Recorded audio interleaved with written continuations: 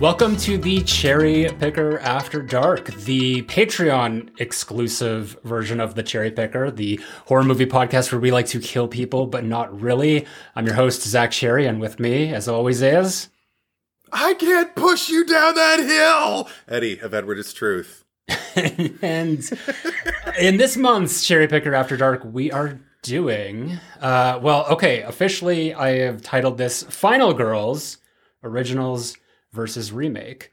So make of that what you will, but we have 8 distinct pairs of original Final Girls and their remake counterparts, and we are going to compare and contrast sort of the difference and the evolution, and this is going to be based on a lot of different criteria.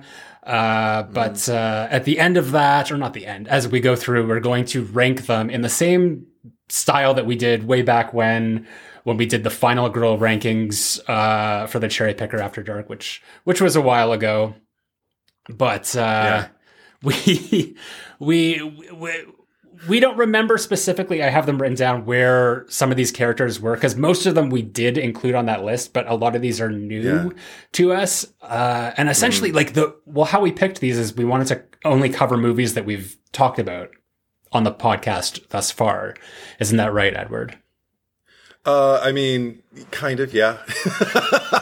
I mean, in the case of House on Haunted Hill, we covered the remake. We did the reverse, Yeah. But I mean, something that we have talked about or definitely will talk about later. Something like that. I don't know. Good. Absolutely. Yeah. So we just kind of want to go through that. And we're not necessarily going to be talking about the remakes themselves. It's just one specific component of it as the Final Girl. But I'm sure that there's going to be remake discourse that comes out, because a lot of what these characters do kind of is reflective of the movie itself. So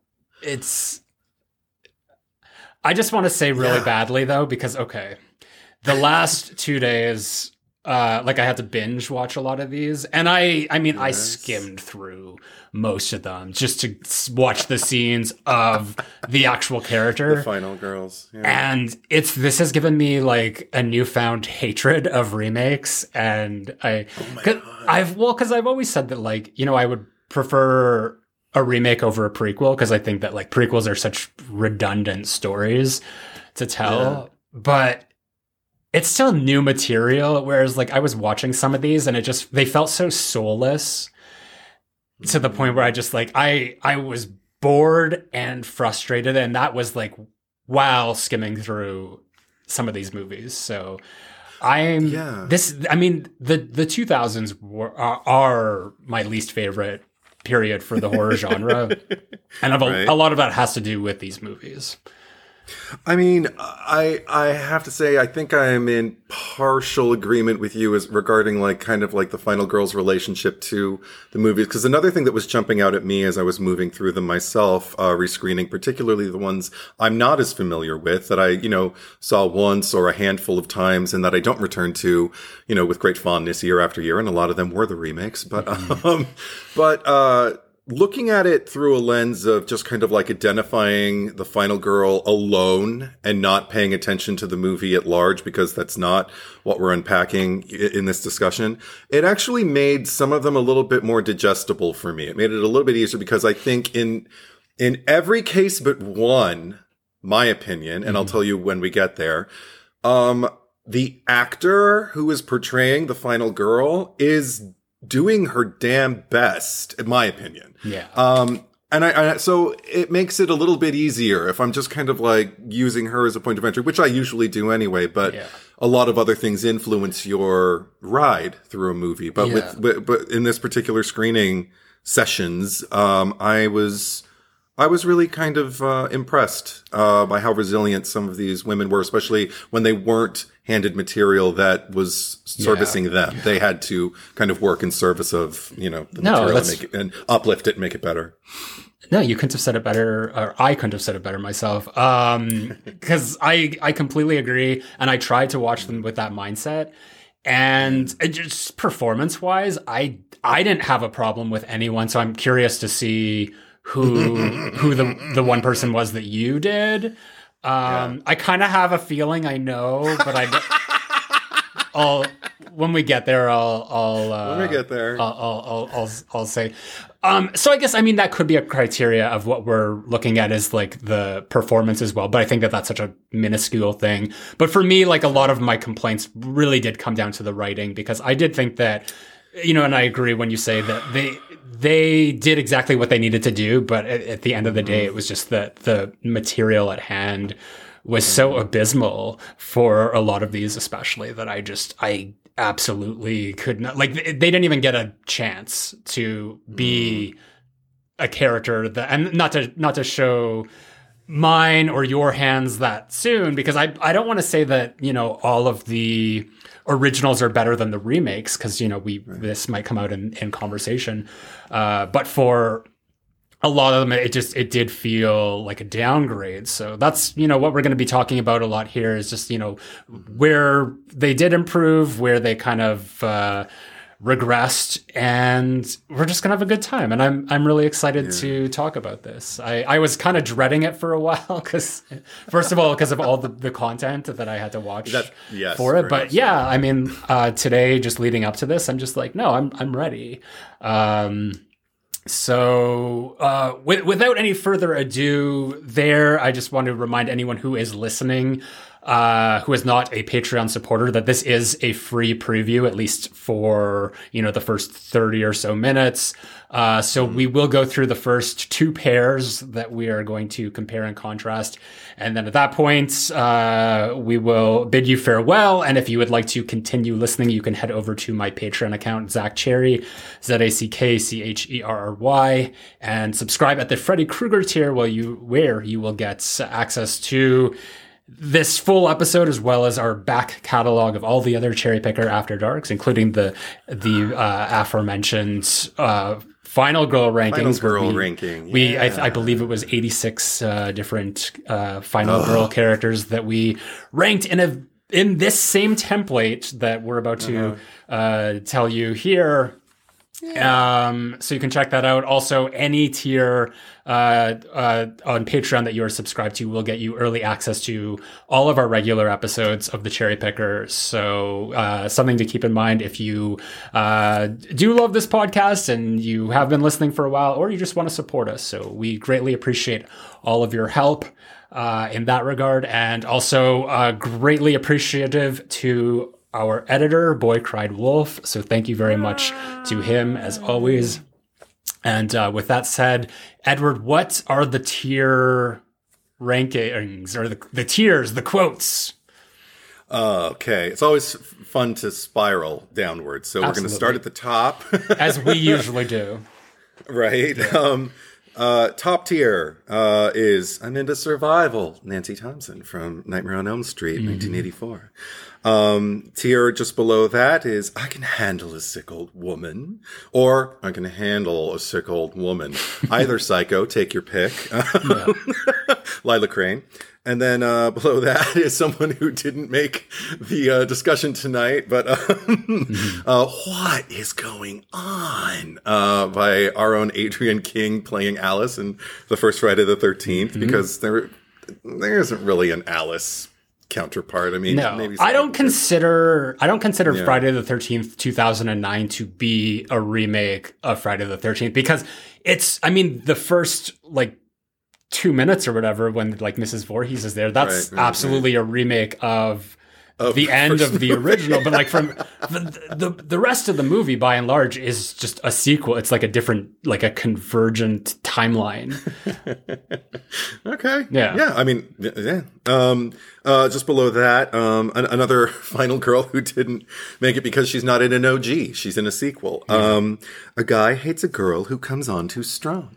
And that is Rachel from Halloween 4. Is that one what was the return? The curse? That was the return. Oh, come on. The return of... No, it's... return. Oh, God, please.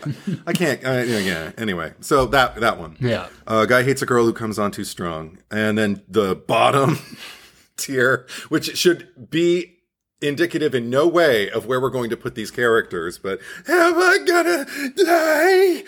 From the remake, Laurie Strode, Scout Taylor Compton said that line memorably. Yeah. In Halloween 2. Rob Zombie's Halloween 2. Absolutely. And I just want to point out that 11 of the 16 that we have here today, we did previously rank, and all of them, like, they were spread across every single one of these tiers when we did it. So it'll be interesting to see, because we did that like a year ago or more. Yeah. So it'll be interesting to see what our perspective is today as we do that. Because I think that, our perspectives just get sharper the more and more we go, who watches something and then just like their opinion of it, it just becomes, obviously we can watch movies and like hate them more and more over time, but I just feel like our understanding of something just becomes sharper as we continue to watch and be a fan or a hater of things over a long period of time. Also with re-examine and be more specific. Absolutely. Yeah. And with also what I had mentioned about just Friday the 13th and how I don't consider that to be a remake, all of the movies we've got here, mind you, I may as well say who we've got, who we're talking about here. But every single one of these movies is a remake. Some of them like a little bit more loosely based on it, but for the most part, most of these characters are the same character. Some of them have different names. There are maybe one or two exceptions where it's just like a completely different character altogether, but it's the similar scenario. So sure, we tried our best. We wanted to have a variety of different people. So I'll go through the list of what we've got here. So for prom night, the original is Kim Hammond, played by Jamie Lee Curtis in the 1980 movie, and then Donna Keppel, played by Brittany Snow in the 2008 remake. We've got Sally Hardesty, played by Marilyn Burns in the Texas Chainsaw Massacre, 1974, as well as Jessica Biel playing Erin Hardesty in the 2003 remake. We've got Olivia Hussey playing Jess Bradford in the OG Black Christmas, 1974. And then Kelly Presley, played by Katie Cassidy in the 2006 version. We've got, oh my gosh, what's the actress's name who plays Andy's mom? Or Karen Barkley? Catherine Hicks. I was, Catherine spot, and I'm like, oh, my phone. Catherine Hicks. Yes, of course, it's Catherine Hicks. Yeah, yes, Karen Barkley. Attention must be paid. In we Child's love you, Play. Hicks. Yeah, in Child's Play 88. Not to show our hand. Don't show your hand. And then Karen Barkley, played by Aubrey Plaza in the 2019 Child's Play. We've got Jamie Lee Curtis, again, playing Laurie Strode in the OG Halloween 1978. And Scout Taylor Compton playing Laurie Strode in Halloween 2007. Then we have Vera Miles playing Lila Crane in the original Psycho, 1960, and Julianne Moore playing Lila Crane in Psycho, 1998. Heather Langenkamp as Nancy Thompson in the OG Nightmare on Elm Street, 84, versus, what's her name? The actress? Rooney Mara. Rooney Mara playing Nancy Holbrook in the 2010 remake. And then we have oh my gosh, do you know the actress's name? Actually, you have it right here. I sent it. Carolyn Craig playing Nora Manning in the original House on Haunted Hill. This is 1959 versus Ali Larter playing Sarah Wolf in the 1999 remake of House on Haunted Hill. So these are all the ones that we're going to be talking about today. A varied list, which Edward came up with entirely on his own, as you did for this idea as well. So you pulled a lot of weight here. So credit where credit is due. But thank you. But you gave the green light, so it's collaboration. It's true, collaboration. Yeah. It had to run by. So okay, Mr. Boss Man. Let me pass it off to you then. You want to kick us off with the first pairing that we're going to be talking about here? Sure. First one, we're discussing in the order I sent you, yes? Yeah.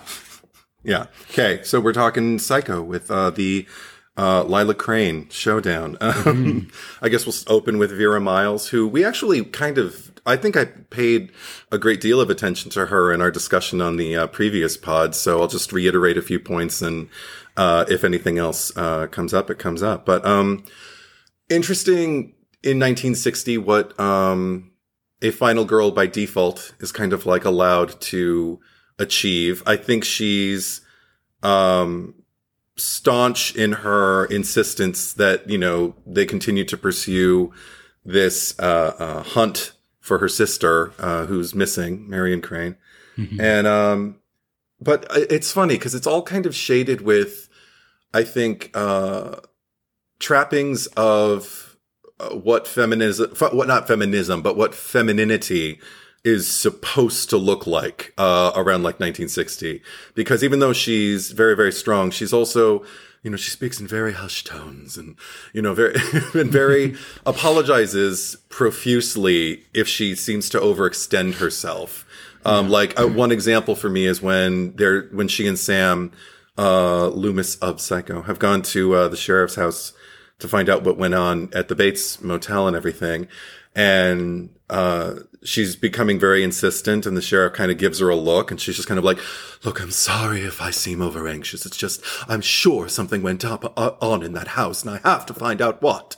And so I mean, she's still strong, but like still also very like, oh, I must realize my place. I must remember, that I am, a person who can't insist her way into the truth. Basically. Yeah, I imagine that in 1960, you would look at like a woman like Lila Crane, as portrayed by Vera Miles, and that she would probably be not your like every type of woman, especially like in movies, unless you're like Betty Davis, where, everyone was like a lady and proper. And I mean, like you could look at it through 2024 lens of this character and just like nothing seems all that off. But at the time, that like insistence that she has and just like, and, almost like there is like a confrontational nature to her that would probably be off-putting in that time. Like that would be considered unladylike, or that she might be aloof, or just like any sort of like negative connotation that you could put onto a woman who is a little bit more strong-willed.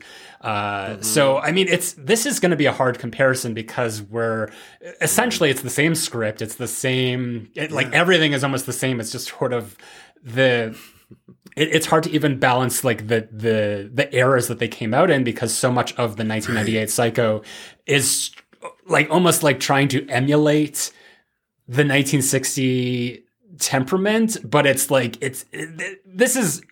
this whole movie in general, and we'll talk about it like fully on the podcast at one point, but it's like I find it so fascinating. Like, it's not a good movie, but I find it so fascinating because it is like it's an experiment in filmmaking. I don't think that anything really like this has ever been made before or after it, just especially in terms of remakes. So it's interesting in that regard. But with Julianne Moore, what I think that she's the best part of the movie, of the remake. She was one of those cases that I was discussing where watching it through her lens, and I only did watch her parts because I know the movie and I know even that movie. I've seen it multiple times, but it made it so much easier to watch just focusing on her the entire time. And it's interesting because in both cases, Vera and Julianne are second build, I believe, like after Anthony and Vince, respectively. And it's interesting because like the character Lila has very little screen time. Like, this was probably the easiest movie to rewatched because I just like skimming through their parts specifically because there's so few scenes and they're mostly relegated to the back half of the movie because she doesn't really make her first appearance until she goes into Sam's shop. I did notice though, and I'd never noticed this before because I haven't watched the remake a whole lot, but the scene where they're at the church, you know, when the sheriff's wife is just like, you can come by the house later, it'll be nicer. That doesn't exist in the remake. No. They just go right from when he's taking the mother down to the fruit cellar to Sam and Lila in the car on their way over, where they're just like, we're going to check in as husband and wife and look around. Yeah. Well, even that, like the line is man and wife, and they make Julianne Moore say that line, and she just kind of throws it away in a way that she should, because you don't want to call any attention to it, because no one in 1998 was going to say we're going to register as man and wife. Yeah. But but one thing about Julianne Moore and the way she kind of like, I would say, dominates the space in a way that Vera Miles didn't, and probably wasn't allowed to, you know, like at that particular, like it would have come off very differently if Vera Miles would have played it anywhere near where Julianne Moore was coming from. They would have been like, who's this bitch? But from the moment Julianne Moore, as Lila marches into Sam's store, there's an assertiveness and a directness. And like, she has absolutely no time to waste. She wants to know where her sister is, and she has no problem raising her voice. And even there's one point where, in the original, there's a few, because that's the thing. People talk about what a replica it is, and it is not at all. Yeah. But there's just a bunch of elements where there's a lot of crossover. But if you go, you know, we'll have that pod and we'll go down the list of everything that's different. Yeah. But one of the differences that as it pertains to these characters is when Lila first confronts Sam and says, like, you know, it's none of my business if you two are in this together. But if that's the case, then I want Marion to come here and tell me it's not my business, and then I'll go. And when Vera Miles delivers that, it's scripted that she has to break down into tears and turn away, you know, and just kind of like wipe her face and go, sorry about the tears, you know, like, sorry about my fragile womanhood.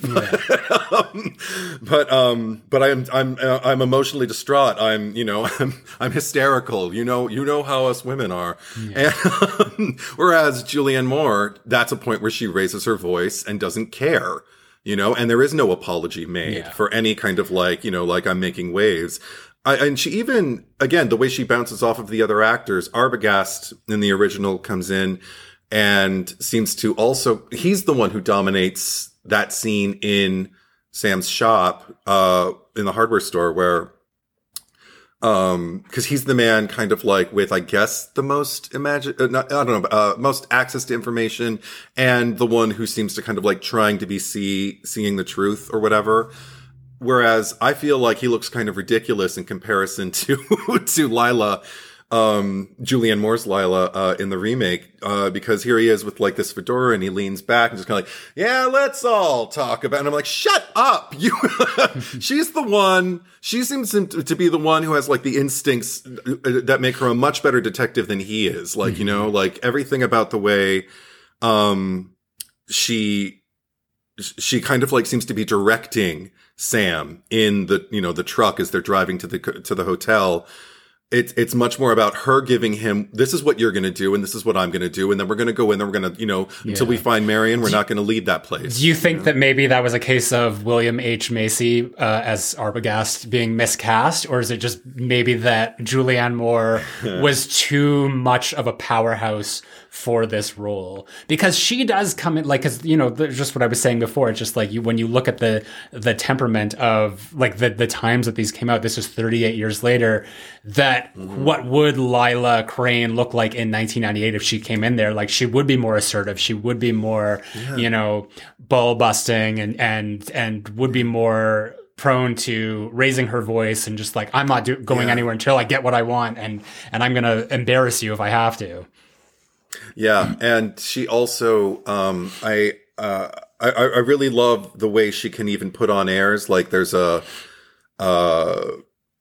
exchange between Lila and Norman in the remake that isn't there. And based on how it informs the movie, that's a different story. But just as far as the character, Norman is having the two of them sign in, and he just kind of glances at Lila, and she just kind of like in the original, she just kind of placidly smiles and just kind of averts her eyes. Whereas in the remake, she winks at him almost like reflexively, like, hey, buddy. And he winks right back.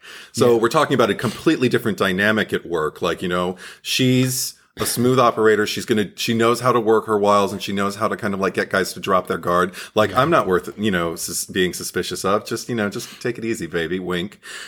And, but I also love the way when they're walking away, Sam keeps trying to put his arm around Julianne Moore's Lila, and she keeps kind of like inching away. And even as they're walking away, like Norman's watching them, and he touches her back, and she kind of like looks at him like, "What the fuck are you doing? Get your hands off me!" Yeah, and, like she's the most like out of like the whole cast. You know, I said that she was my favorite part, as she is for you, but it's just like she's the one that feels the most evolved. Like she's almost in 1998, and everyone else is kind of in varying points in history where this movie is concerned. And that's the thing, like in the original, I can like look at Janet Leigh and Vera Miles, and even though they don't have any screen time together, and I'm like, okay, these two are sisters. Whereas here, you look at Julianne Moore, and then you look at like Anne Heche as Marion Crane, it's just like, there is no fucking way that these two are sisters. Like, they don't even look alike, for one. But there's just like... Well, I mean... they both have like those small frame faces, like very compact features with very high cheekbones and pale skin. I mean, I didn't have a problem with that. My favorite part, though, my favorite alteration in the original, when they're about to go to the sheriff's, and Lila's just like, let me go get my coat, and she runs back, but this time now it's let me get my Walkman. And the thing that makes that so hilarious to me is that they're about to go in the car and drive to the sheriff's place, and she's insisting on having her Walkman.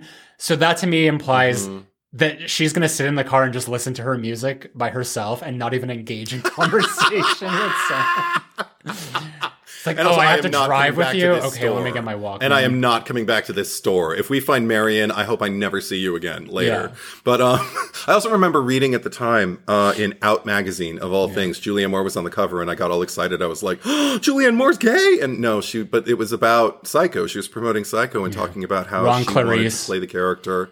Yeah, she wanted to play, but she wanted to play Lila Crane as a lesbian and never have it spelled out in the script. But that was also part of what kind of like gave her direction, which I don't know if that kind of. I wonder how that would go over if somebody put it that way.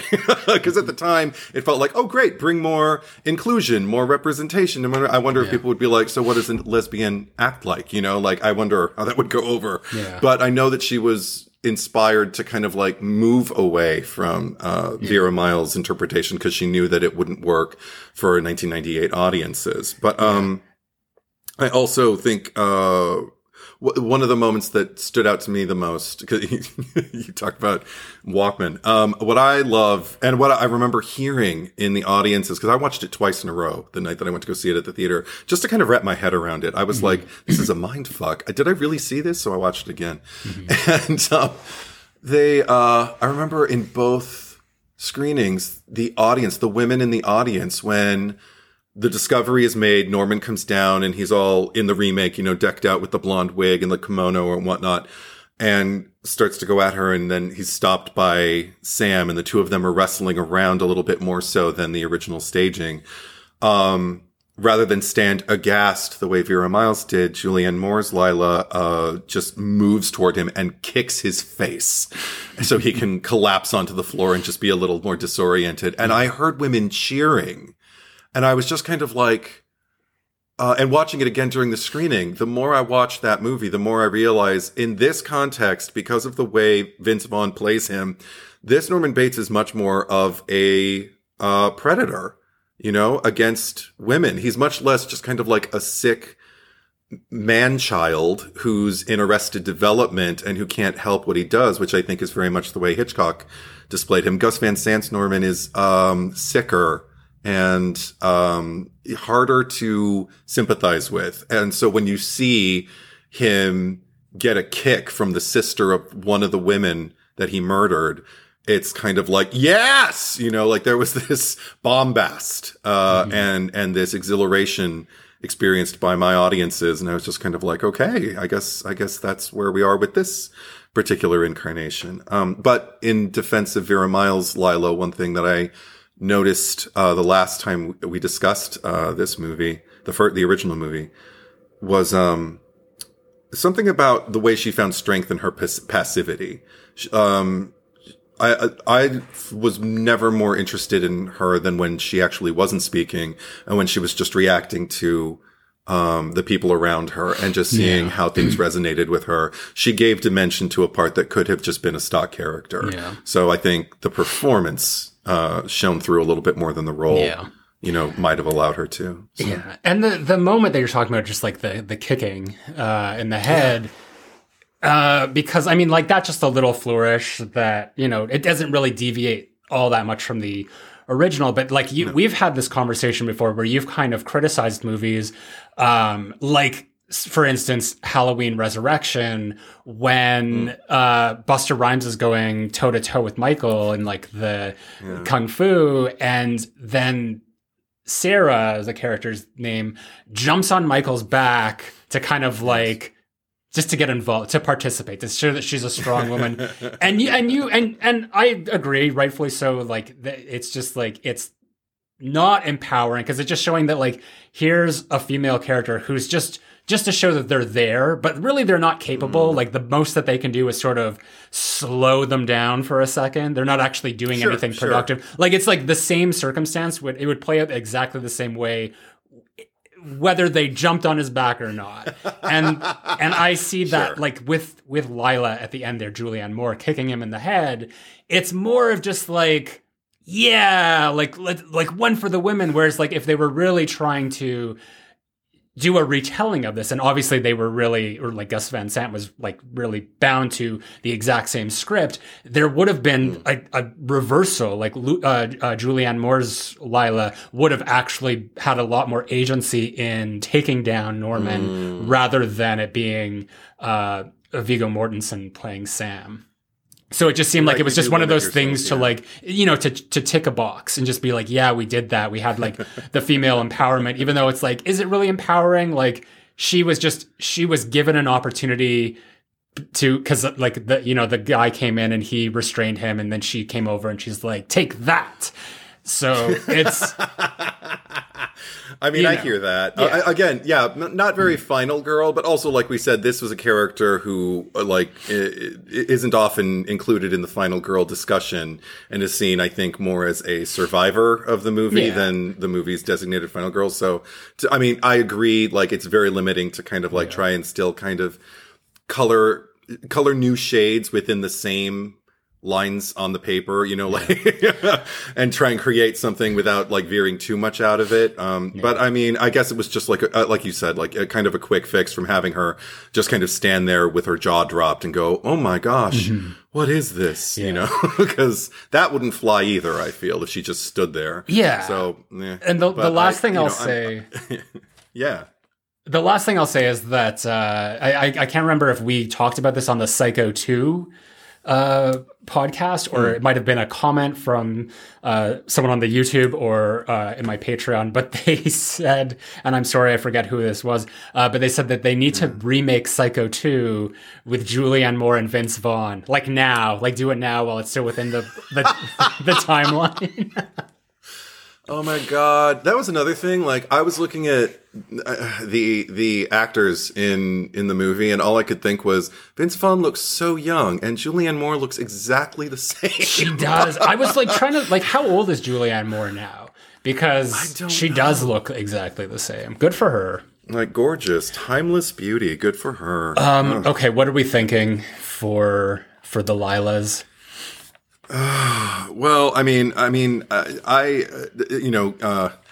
obligatory kick notwithstanding, I was really arrested by Julianne Moore's interpretation of this role. I feel like she did more with it than arguably anybody else who's involved with the remake. So to start with her, I'd be comfortable even putting her into I Am Into Survival. Oh, wow.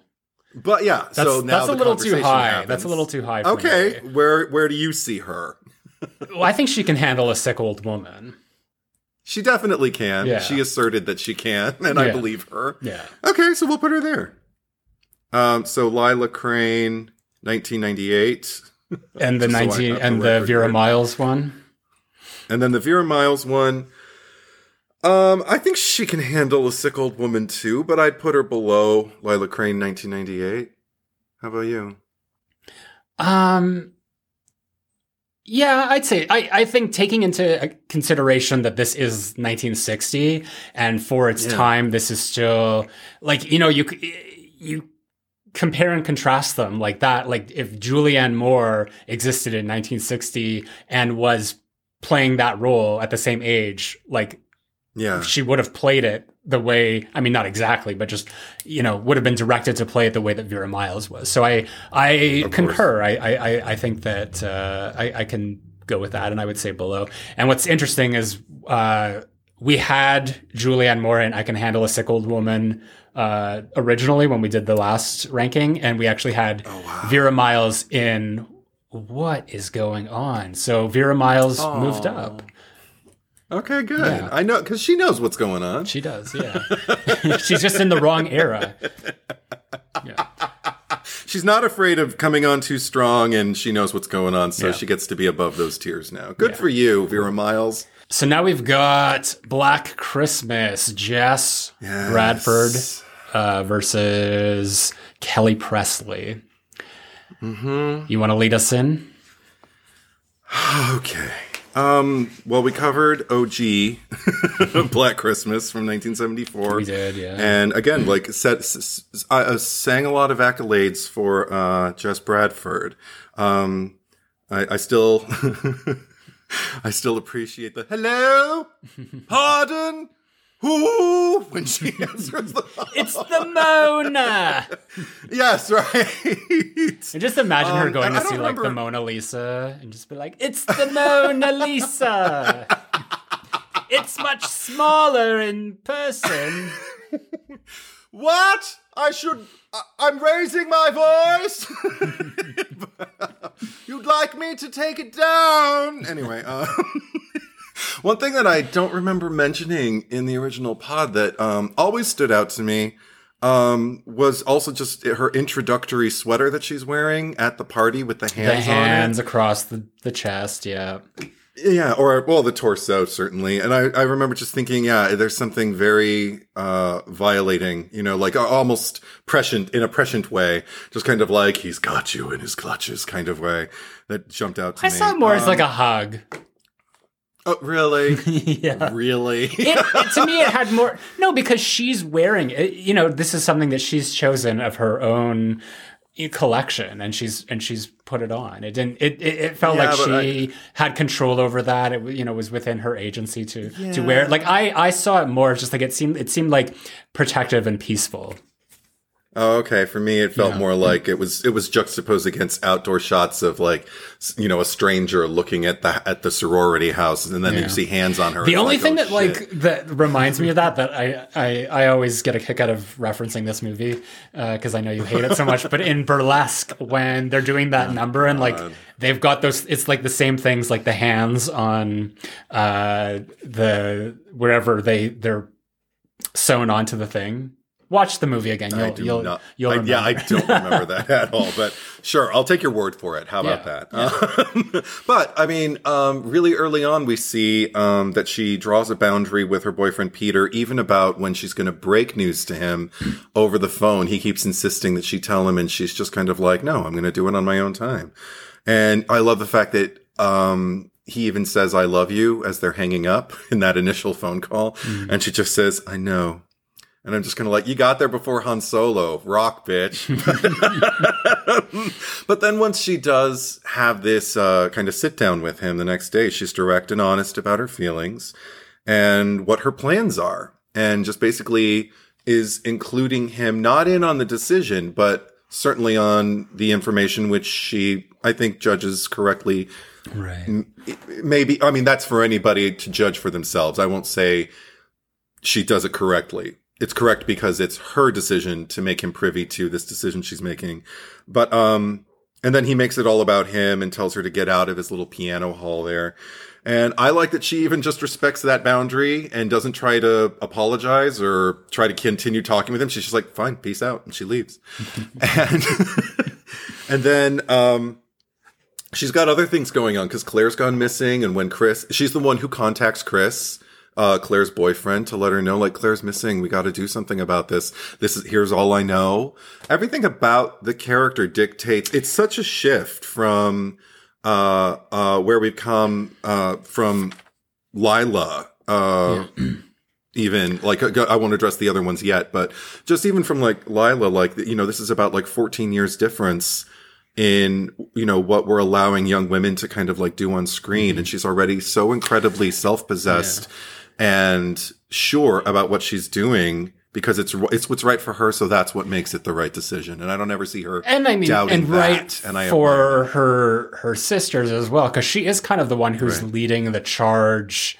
Not in a way that she's like telling everyone like what to do, but she's always kind of like at the center of the, go like taking them to the police station or whatever. And, you have characters like Barb who are just like, it seemed like Barb would be happy to just like be drinking and not do anything, but she's kind of like, almost like encouraging them to like, okay, we got to do this. And everyone is going along with it and just being like, because they're concerned about Claire. And it's all mostly due to Jess just being this sister who, clearly is nurturing to the people around her.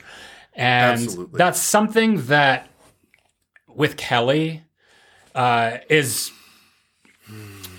on the surface there, like it's almost like the scene where we're introduced to her, she has this whole bit about how, it's important that she spends time with her sisters because she doesn't have any like biological sisters and yada, yada, yada. And other than just like saying that, and like, there are like, little bits here and there. But it's just like, she's just kind of there for most of the movie. And she's the blonde one, like everyone, is brunette. So she kind of stands out a little bit more because of that, but she's just sort of like the sweet one. Like everyone else is being catty and they're just like making digs into one another or just talking shit about the people who aren't in the room. She's just like, I'm so happy to be here with you people. And it's just like, but why? Like, why? Like, you don't like these girls. They don't like you, but she's wrapping gifts. She's just smiling and she's actually like of all of the girls there, I think she says the least.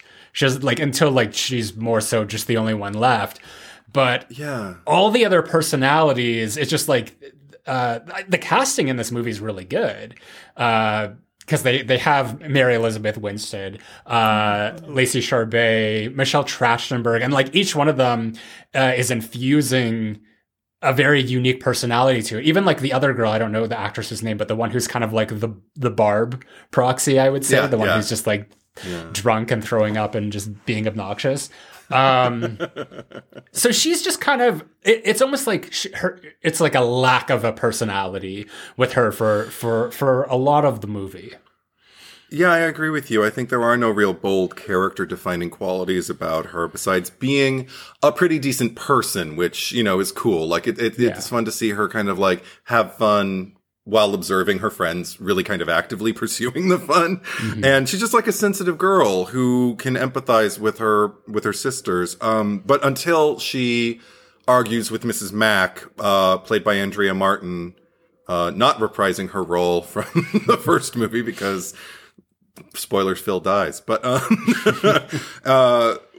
about being safer when they stay together. Like, that's when she really starts to kind of like stand her ground.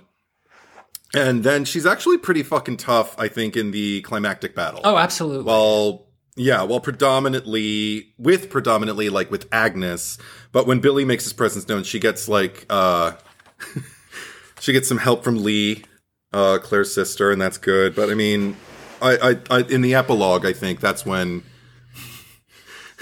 I can't wait to talk about this movie. But when she shocks the shit out of Agnes like a like a hardcore badass, you know, like, like in the 2000s, like, you know, Sydney to Jill pre-Scream 4. Yeah. Well, there was one scene when she is, I think the girl's name is Megan or whatever. There's so many fucking girls in this house. It's just like, where are they? Yeah. Nobody's like, where is everyone? But like, everyone's in like their own little spaces, and the one that I guess is her boyfriend is cheating on, or cheating with, and she's like, for whatever reason, she goes into the room, and this never made any sense to me. Cause she just goes in while he's out in the hallway, and he's, you know, obviously trying to distract everyone, or he's continuing the story about Billy. And Kelly goes in and she's just like rummaging through things. Like there's no reason or purpose until later on. And she says, well, I'm just trying to see if there's a note. But it's like, you were like full on, like you're like going into like private personal places. Like, what are you looking for? Exactly. Like if she was going to leave a note, it wouldn't be here. So that was just like a very strange decision that they made for this character, essentially just to get to the point where she sees the computer screen and then the still frame of the two of them fucking, where she can find out that he's trash. Right. I mean, because, well, that's another thing. Like, the fact that she's even introduced, like, kind of like within that context of her boyfriend, as opposed to the way Jess is introduced within the context of her sisters, like, first off. I do kind of like where Kelly begins and ends, though, because they do kind of introduce her in this kind of like, well, you could be anybody way. And then by the end of it, she is kind of like the undeniable victor of the movie. Like, she wins. She wins the movie. But whereas with Jess, it's much more varied and nuanced, because even though I feel like we're kind of always on her side, although some people aren't when she doesn't leave the house when she's told that the call's coming from inside the house. You and I already discussed, you know, like what a strength we see that as for her, because her friends might not be dead. What if they're just hurt or incapacitated and they need help? So that's where her heart and her mind are when she runs up those stairs. And she doesn't do it without a weapon either. She takes that like fire iron up with her, and she doesn't drop it until her boyfriend is dead, who she suspects is the killer, you know? Like, and even then, she's still holding it when she's laying there with his dead body, like, you know, his skull just like they're leaking blood onto her lap. And then the way she ends is not really her fault, because she's immediately drugged and just kind of left there, you know, to lay unconscious for 4 hours while everybody evacuates the house. That's not her fault, but the fact that the movie leaves her there is a little bit bleaker and more dismal to me. Whereas this has like more of like a girl boss finale of just like kicking ass and doing all that. And I actually really enjoy. I really like Katie Cassidy. I actually think, you know, we haven't gotten to the Nightmare on Elm Street remake, but she's also in that. She's playing the updated version of Tina, the Amanda Wyss, or is it Weiss? It's Wyss. Wyss character. And I thought that she was much better in that movie than she was in this movie. Just in terms of what she was playing there. And not to say that she's bad here, because this is another case of just like, it's the material that she has to work with. Yes. Because I think that like, there's definitely the moments there where like the confrontation when Miss Mac is leaving, and she's just like, no, we do not leave our sisters behind, sort of thing. And it's like the good intentions that just kind of like fall to the wayside, because she's not able to save any of her sisters. Even like the character played by, is it Kristen? She was in Final Destination, the one that plays the older sister of Claire. Oh, yeah, I know who you're talking about. Because she's, I can't remember her. She kind of, I'm looking it up here. Okay.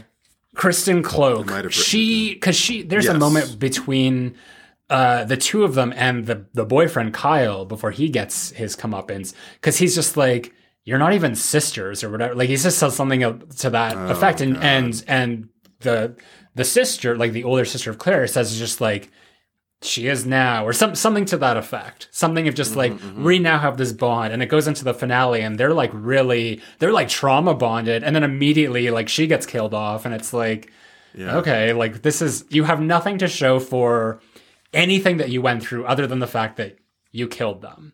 And I mean, sometimes that's enough, but I feel like with everything they were so heavy-handed with, just about like the sisterhood and this and that and how it was so important to her, it felt like a failure for her that she wasn't able to save anyone in that regard.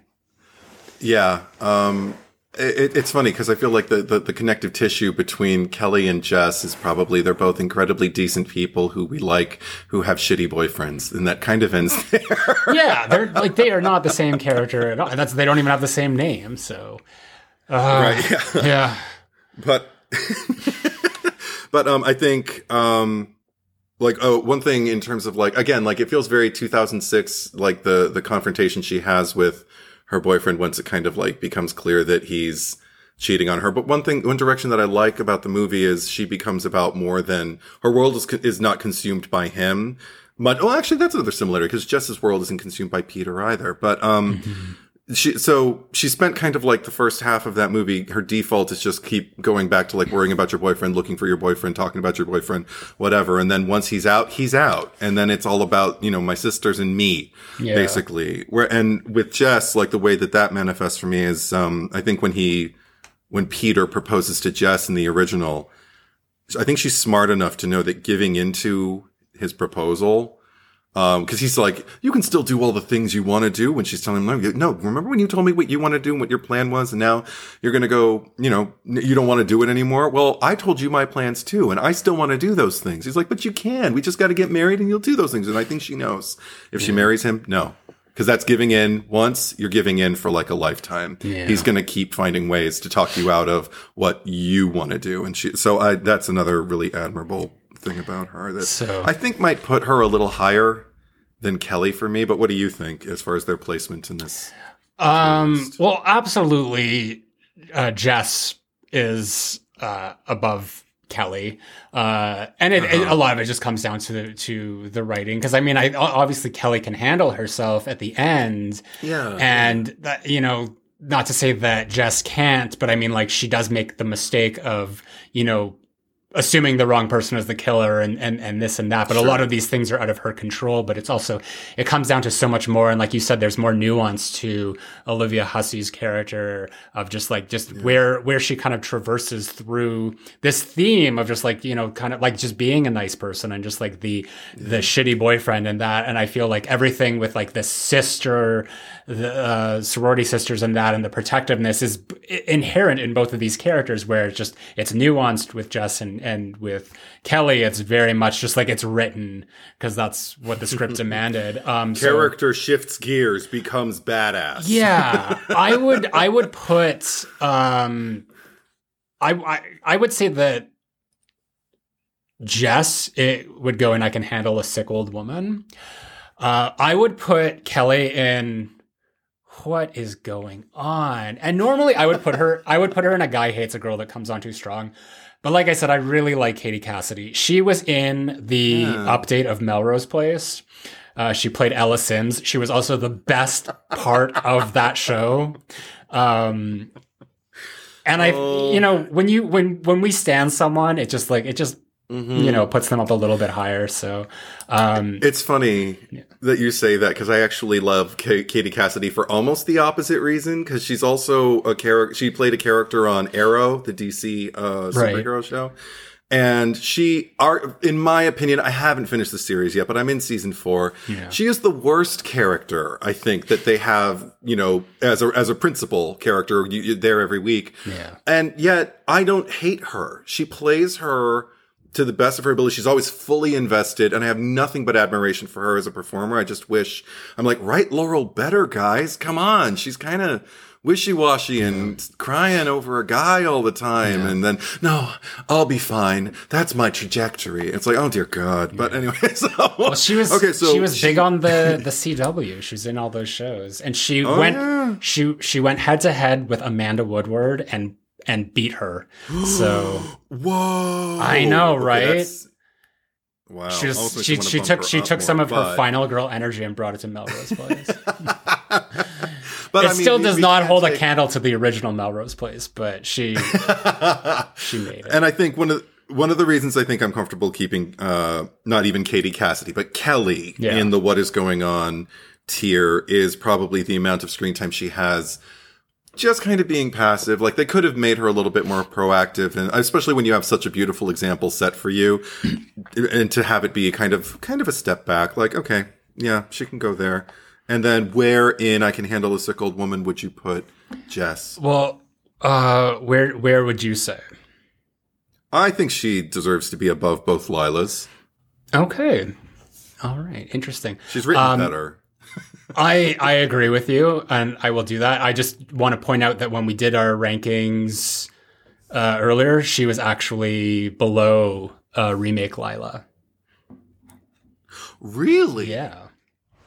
Okay, no. Yeah. That was before we did that before we covered Black Christmas on the podcast. Though. Okay. No, that was a mistake. Yeah. I'm glad we've rectified that. All right. Awesome. Well, if you've made it this far, this is going to be the end of the preview. So head over to Patreon, Zach Cherry, and subscribe to the Freddy Krueger tier to catch the rest of this episode. Thank you for watching and listening to this preview.